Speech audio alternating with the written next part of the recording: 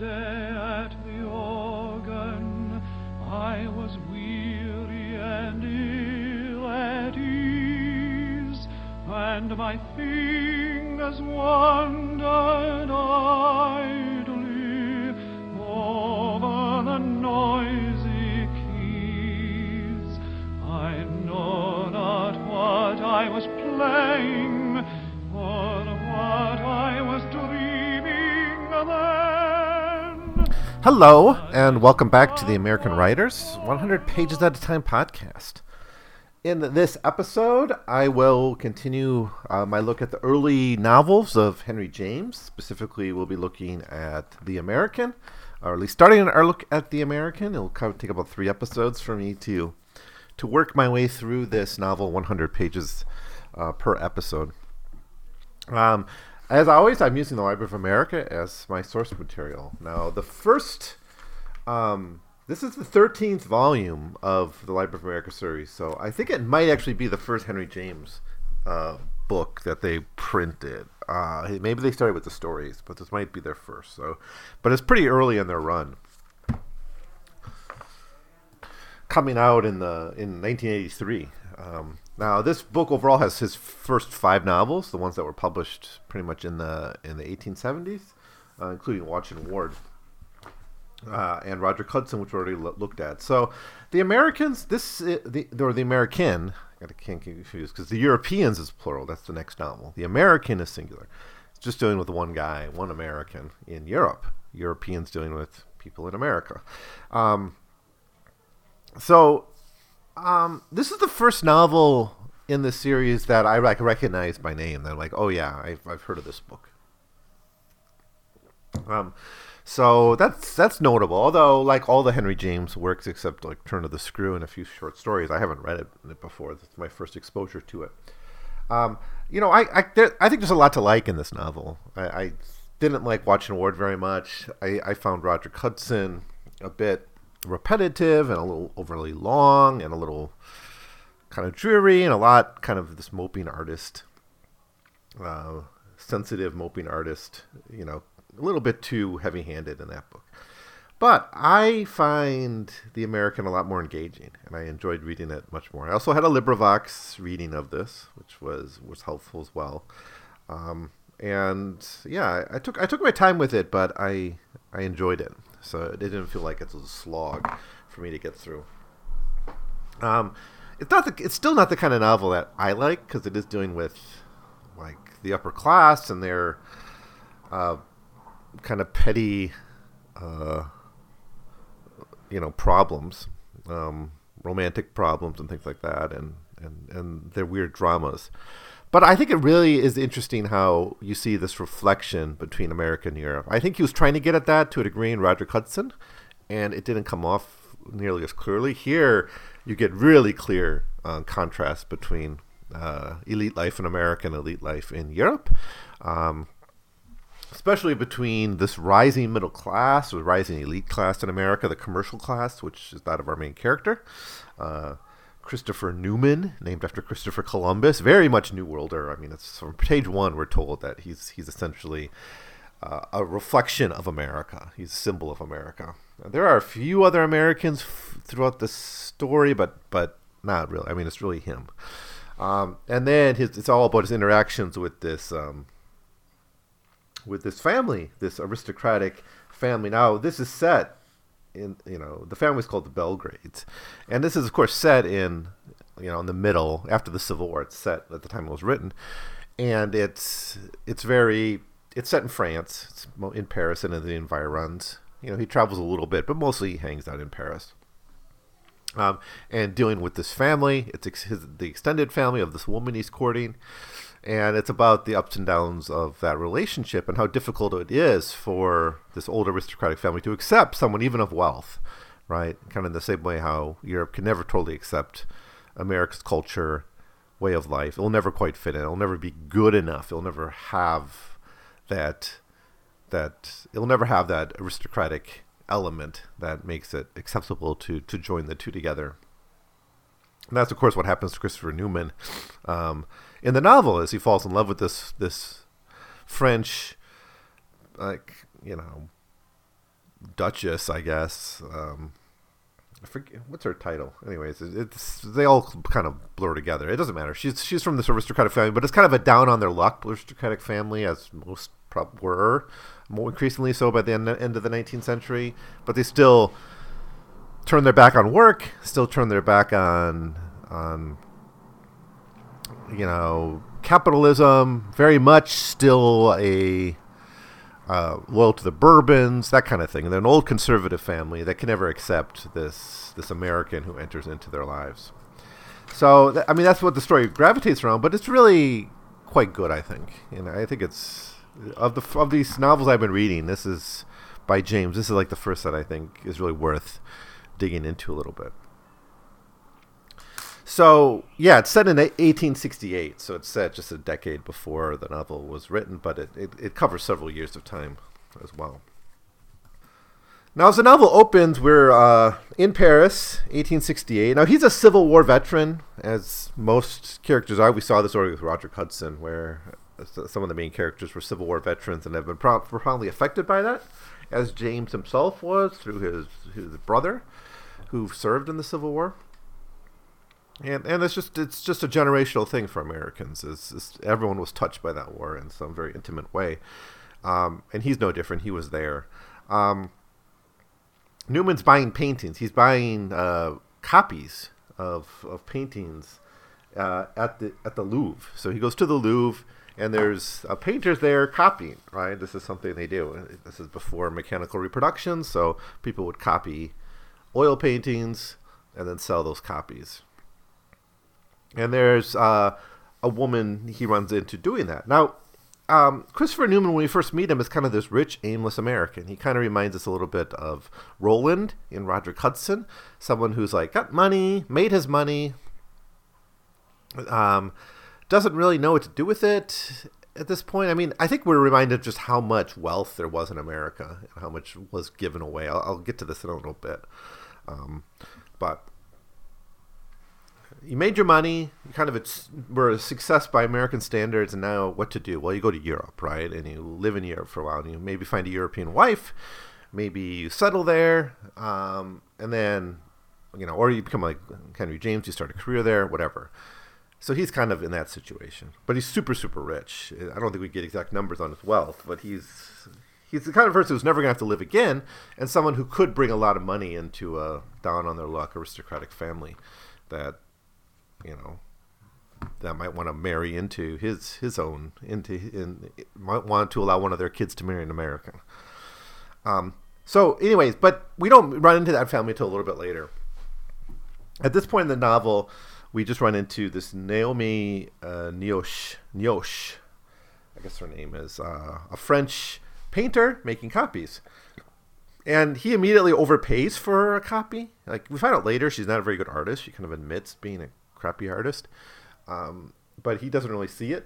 And there's a lot of evidence that he's just kind of an uncultured guy, even for like more lower class Parisians can identify him as kind of lower class. Like, he doesn't appreciate what's a good painting. He's never seen Don Giovanni or heard it before, and when he does see it, all he can do is really compare the characters to the people in his life.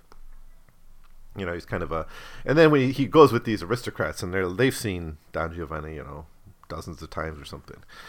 But even this Nioche is kind of more cultured than him as a painter. But she's not a particularly good one, but he thinks it's a brilliant painting. This is kind of making fun of American tastes, I guess. This is what Tocqueville did, if we remember, from Democracy in America. He liked to complain about Americans' lack of tastes. Unfairly, I think, but he did it. Okay, Nioche sells him this painting. She's not done, so he's just like putting down the money, or I'll pick it up later, and it's like thousands of francs. It's way too much. And she meets her father, and her father, Nioche's father, is a pretty interesting character. I think it's a shame. That's like my one complaint about the novels. I'd like to know more about this Nioche family, and they're kind of become a backdrop character. There's still a good foil, and there's interesting stuff happening, and there's some development there, but not nearly enough, it seems to me. the father's there, and he's kind of, so these are poor people, and he's trying to make a living off his daughter's art, and she's very pretty, and maybe wants to marry her off. So there's immediate interest in her getting to know this American. Now, she's never presented as a serious love interest. She's way too independent, way too she's too sexual, whatever. But eventually his father, Neosha's father, convinces Newman to learn some French. Now, who is this Newman guy? I think that was kind of my question. Is he a self-made man? America in the post-Civil War era was horribly corrupt, right? We know, like, a huge chunk of the West, like 10% of the West, was given to, like, the railroads, and a bunch more was given to the mining companies. And, we know how the Grant and Johnson administrations were filled to the brim with corruption, and how much just backroom dealings there was in the roots of American capitalism, right? I think it's pretty clear that American capitalism wouldn't be what it was if not for huge handouts to the elite in the years after the Civil War. It's what Richard White calls the Greater Reconstruction, right? The effort to not only reconstruct the South after the Civil War, but to reconstruct the West, which involved, of course, wars against Indians and seizing their lands and redistributing it, in ways to for they could create their ideal society. And in doing so, they created the foundations of American capitalism in the West and across the nation, really. So I'm always skeptical about the self-made men in this period of time, right? That it's kind of like, we're back to the Alger myth. We don't really hear too much. I guess he made, well, he was in some sort of manufacturing, right? It's slipping my mind now. But anyway, I think as a class, if you want to take him as a metaphor for the class, I think there's reason to be doubtful about, how seriously we should take this self-made stuff, right? Now, really what this novel comes down to is a culture clash between the aristocracy and the democracy, in a way, right? And how European aristocratic culture couldn't really change. And it's interesting you picked France, because you picked France as in a particular time when there's still an empire, right? But it's this new modern, more liberal empire of Napoleon III. The old Bourbon monarchies were finally overthrown for good sometime after the French Revolution and the fall of Napoleon, where the Bourbons were restored but overthrown later.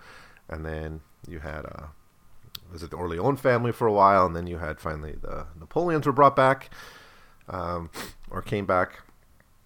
And then after 1870, France became a republic again. So this is at that end of that imperial period. It's the end of their aristocracy, but it's still there, right? And the culture is still there. It's the same way like caste is still there in India. It may be illegal, it may be old-fashioned, it may be not, seen as proper, but still people do it, right? People still follow those conventions. So it's like the culture of the aristocracy continues. So that's really what the novel gets to, and I think it does a really good job of playing with these contrasts.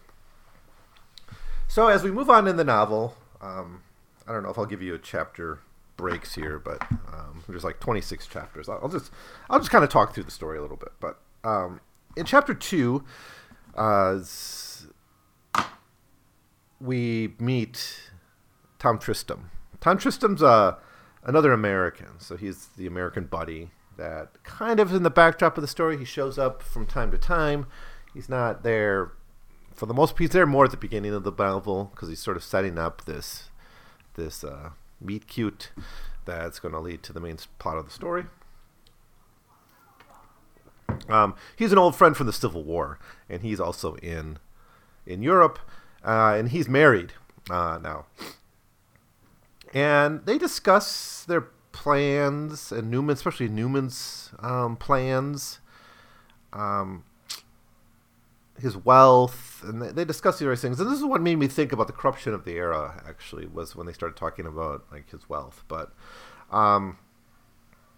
he just wants to sort of relax. He said, I'm just going to relax, enjoy his money, marry a beautiful woman, cultivate his mind, right? And yeah, this is the thing that it's also Tocqueville here in the way, how he says, like, I couldn't, I was so busy in business and commerce. I couldn't cultivate my mind. I couldn't learn anything, right? That's like, if you have a single-minded American kind of attitude of a pursuit of wealth, That's all you're going to be able to do. It becomes your focus of your entire existence and your entire life, at the expense of everything else, right? So he's kind of an empty shell for much of the novel. And I guess that's another thing I've come to get used to with these Henry James characters is they're not really particularly likable. They seem kind of basic, and certainly Christopher Newman is rather basic too. I think he develops some complexity later on, and he kind of in this duel with this Belgrave family, he kind of gets his balls a little bit, which I think is kind of fun to watch. But he is kind of ultimately quite basic, at least in the beginning of the novel. But he's like, oh, I'm going to change that. I'm going to like cultivate my mind, read, get some art, spend my money, relax, marry a beautiful woman. And that's kind of his plan. So later, Tristram, they meet Mrs. Tristram, and I think they've met before, but so meet's the wrong word, but they bump into Mrs. Tristram and talking about the same kind of stuff, and she suggests that he meets this Claire de Santra, Cintre, Santra, Claire de Santra. So she's an aristocratic woman, and we get a little bit of his attitude towards women here. It's kind of funny. Again, not really aware of these aristocratic gaps. He's just kind of like, oh, anyone will do, as long as she's pretty. Quote, Newman was fond under all circumstances of the society of women, and now that he was out of his native element and deprived of his habitual interests, he turned to it for compensation. He took a great fancy to Mrs. Tristram. She frankly repaid it, and after the first meeting he passed a great many hours in her drawing room. After 2 or 3 talks, they were fast friends. Newman's manner with women was peculiar, and it required some ingenuity on the lady's part to discover that he admired her. He had no gallantry in the usual sense of the term, no compliments, no graces, no speeches. Very fond of what's called chaffing in his dealings with men, he never found himself on the sofa beside a member of the softer sex without feeling extremely serious. He was not shy, and so far as awkwardness proceeds from the struggle with shyness, he was not awkward. Grave, attentive, submissive, often silent, he was simply swimming in a sort of rapture of respect. This emotion was not at all theoretic. It was not even in the high degree sentimental. He had thought very little about the position of women. He was not familiar either sympathetically or otherwise with the image of the president in petticoats. His attitude was simply the flavor of his general good nature and a part of his instinctive and genuinely democratic assumption on everyone's right to lead an easy life. If a shaggy pauper had the right to bed and board and wages and vote, women, of course, who were the weaker than paupers and whose physical tissue was itself an appeal, should be maintained sentimentally at the public expense. Even get some politics there. It's kind of fun, but it's not something he really thinks about. It's like he is sort of an empty shell in a way. But then he goes on to say it's like he's totally open to marry European women, right? And then that's when they meet Santra. Claire de Santra shows up. Let me get her exact position. Oh yeah, I guess they're marquises. So the older generation's dead. So Claire is of the oldest kind of living generation, although I think the mother's still alive. There's old Madame Belgrade still alive. But so the elder brother, Urbain, inherits the title of Marquis. And then the younger brother, who becomes the good friend of Christopher Newman, is called Valentin, I guess in French. And she's she's 25, Claire. So I don't know what that makes her. Just Madame de Santra. That's how they call her. So she shows up, and they eventually go to her house and chit chat with her. So she's going to be the focus of much of the story. Her relationship as it evolves with Christopher Newman, her love affair with him, if you will. Now, later on, we kind of flip back to Monsignor Nioche, the people I like, this father-daughter team that I'm kind of interested in and wish there was more of. He visits with his daughter, and apparently they're like going to go and like sell the painting and stuff. But eventually they go to the Louvre to find a painting to copy, because he's kind of ordered extra paintings from her to copy. And she's kind of telling him, you really shouldn't buy paintings from me so much, which is kind of fascinating for someone trying to make money. The older Neosh, the father, wants this income, and she's kind of embarrassed that she's selling these paintings, I think. But she tells him not to waste more of her money, of the money on her. And then she says, like, basically her plan is to marry up, that she's not that interested in, like, working for a living, and she's hoping to become rich someday. And of course, that's kind of the goal of her father as well. She says, for instance, grocers and butchers and little maitres de café. I will not marry at all if I can't marry well. That's what she says after Newman suggests, like, oh, there's lots of good men out there. Your father's looking for them. Your father will find a nice match for you. And she's like, oh, that rabble won't do for me. Now, I can, like, spoiler alert, tell you a little bit about what happens. She ends up becoming a mistress for a rich man. Like, that's a better position for her than marrying essentially down, right? But I think that's another kind of interesting commentary on just the choices and the opportunities and the freedoms available to women at this time in history. I mean, even Madame de Saintré, when the marriage with Newman breaks, is the marriage engagement, doesn't go forward because of basically familial pressure, her only option she can think of is to go into a convent. Right? There's a little bit of the religious tension here, but we see that we're past the eras of an American wouldn't concern himself with Catholicism versus Protestantism quite so much as, maybe aristocratic Europeans at the time. I don't know if that's part of why the family doesn't like him. It seems mostly it's because he works for his money. That's what's offensive. It doesn't matter how much money you have. The fact that you worked for it is what's kind of offensive to this entire family. Not Valentin. I mean, he's kind of more of a good guy, at least as far as Newman is concerned. But the family overall, have clear positions. They're polite. They're nice. They allow them to meet and have their conversations and things. But it's pretty clear that they don't want this marriage to go forward.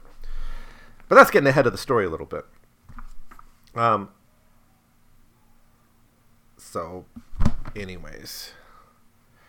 With this conversation with Neosh, we kind of are reminded once again of how unsophisticated Mr. Newman is in terms of art, how he gets it takes this woman to tell him, like, don't waste your money on this art.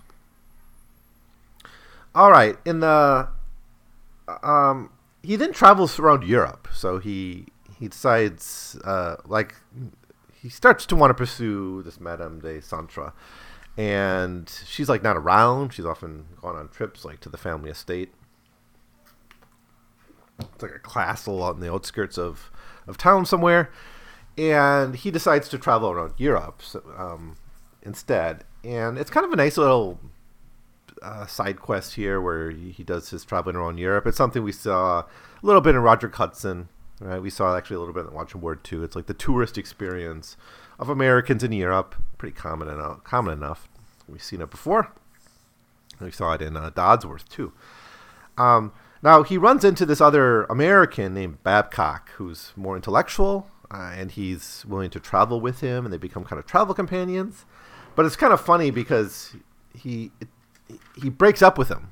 He writes a letter. Babcock writes a letter breaking up with Newman. And it's kind of like what we suspect about Newman, is that he's kind of basic. And he writes this letter that's kind of rude almost, but it's written in the polite 19th century way of saying things, but it's kind of harsh. He writes, for instance, art and life seem to me intensely serious things, and in our travels in Europe, we should especially remember the immense seriousness of art. You seem to hold that if a thing amuses you for a moment, then all you need ask for it, and your relish for more amusement is also much higher than mine. You put, moreover, a kind of reckless confidence into your pleasure, which at times I confess has seemed to me, shall we say it, almost cynical.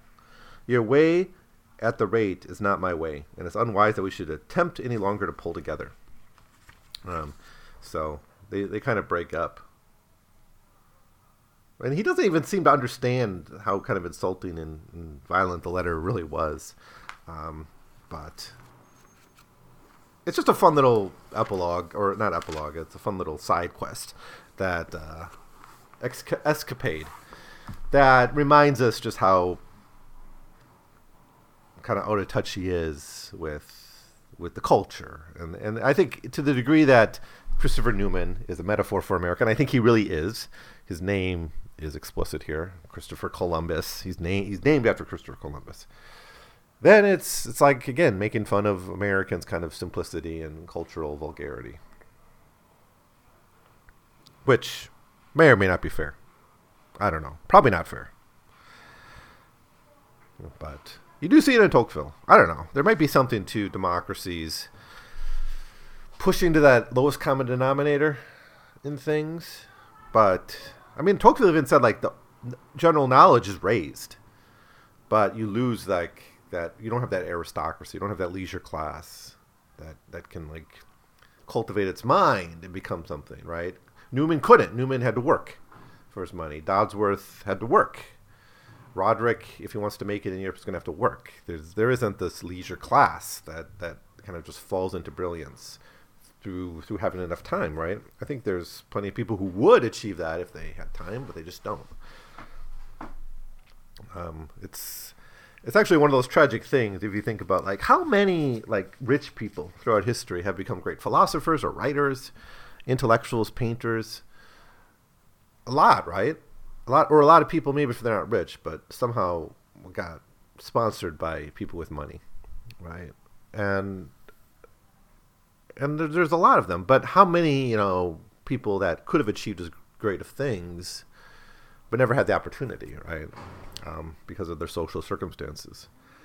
It's a pity how much potential creativity has been lost. And I think to this day, right, there's many great artists working at Walmart or waitressing or whatever. Anyways, he returns to Paris after this little trip throughout Europe. And now we get to meet Saintre's family.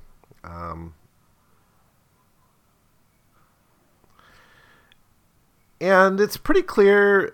Now, they're a bit contradictory. So at one point, they say, like, we are, marriage is for money and status, right? So he thinks his money is good enough to get into the door. And in a way, he does get in the door, right? There's, they welcome him in, they meet him, they pretend to like him, they're gentlemen about it. But there's this kind of this undercurrent of hostility about him because he's never going to quite fit in, right? No matter how rich he is, he's always going to be kind of the vulgar commercial type. But we're also told, the seeds are being sown here. We're also told that familial obligation is very important to them. That status is really important. It's not just about money. Oh, here in this chapter we find what he did. He made wash tubs and less old leather. So he was kind of in early manufacturing. Anyways, we're about a third of the way through the novel already, and it's mostly this last few pages of what I want to talk about today mostly revolve around him trying to get to know the family. So I can kind of go through some of these people. So we have Madame Belgrade. So it's Bellegarde, Belgrade. And so she's the wife. She's from England, though. She's the wife of the old Duke, or the old Marquis. And she's the most interested in kind of purity. She's one of the most insisted that Newman not marry Santra, Madame de Santra. So then we got the Marquis is the oldest brother. We have two younger brothers. Or no, one younger brother and Claire, I guess. So 3 kids. So he's also very conservative, kind of carrying on with his mother, kind of doing the elder child thing, right? Carrying on for them. Then we have Valentin, who's the middle child, and he's more free, more liberal. He's he friends Newman. He's kind of on Newman's side, even though he's kind of realizes. He tries to tell him at various times, like, this is not going to be easy for you, but he's sort of basically on his side, and he's a little bit more fun. And he ends up dying in a duel later in the novel, in a very important part of the story. And then we have Claire, who is the youngest, and she's, I guess if she's the youngest child, she should. I'm trying to think of those dynamics of the different children. But anyway, she's her kind of ambitions are kind of unclear. Like, she seems to love Newman, but she also is very loyal to her family, and it's not clear where she is. She's kind of mixed, and that's to his dismay, Newman's dismay. Who else do we have here? And then we have the wife of Urbane, the Marquise's wife, who's also from like a pure noble line, right? So the previous marriage into this family was to pure noble lines. So that's kind of that. We know where the tension's going to be as we get to know more about this family. So I guess I talked about chapters 1 through 7 of The Americans. I kind of dig this novel. I think there's really a lot to like about this novel. It's not something I'm going to like rush back to in the next year or two, but I think it's. I'm glad I read it. I think for the first time I'm kind of getting into Henry James a little bit, and I think because he really exploits and explores this tension between America and Europe in very, very interesting ways. Even though the main character here is still not the most likable. There are likable characters here. Valentin is. I think Claire's really interesting in the choices she makes and how she has to deal with the pressure of her family versus the feelings of her heart. I think Nioche is very interesting as a lower class woman who's very beautiful and therefore has certain options, but is also limited, very much like Newman, and so she ends up having to be a mistress. So I think that's an interesting side story. So I think there's some cool stuff going on here. And Newman's a character that really does develop. He kind of grows on his own as he gets more and more in conflict with his family. So that's my opening thoughts here. I'm going to have 2 more episodes where I'm going to explore the rest of the story. The next episode will cover chapters 8 through 16, I guess. And the last one will cover the last 11 chapters of the book. That'll be a longer little chunk. It comes in a little bit over 300 pages, so I'm going to have to have one episode covering a little bit more than 100 pages. So 2 more episodes. I hope you join me as I explore a little bit more of this novel, The American, by Henry James. Thanks for listening. Send me an email at 100pagescast@gmail.com. I will await your thoughts, and I'll see you next time when I continue my look at this novel. See you then. Like love overcoming strife, it seemed the harmonious echo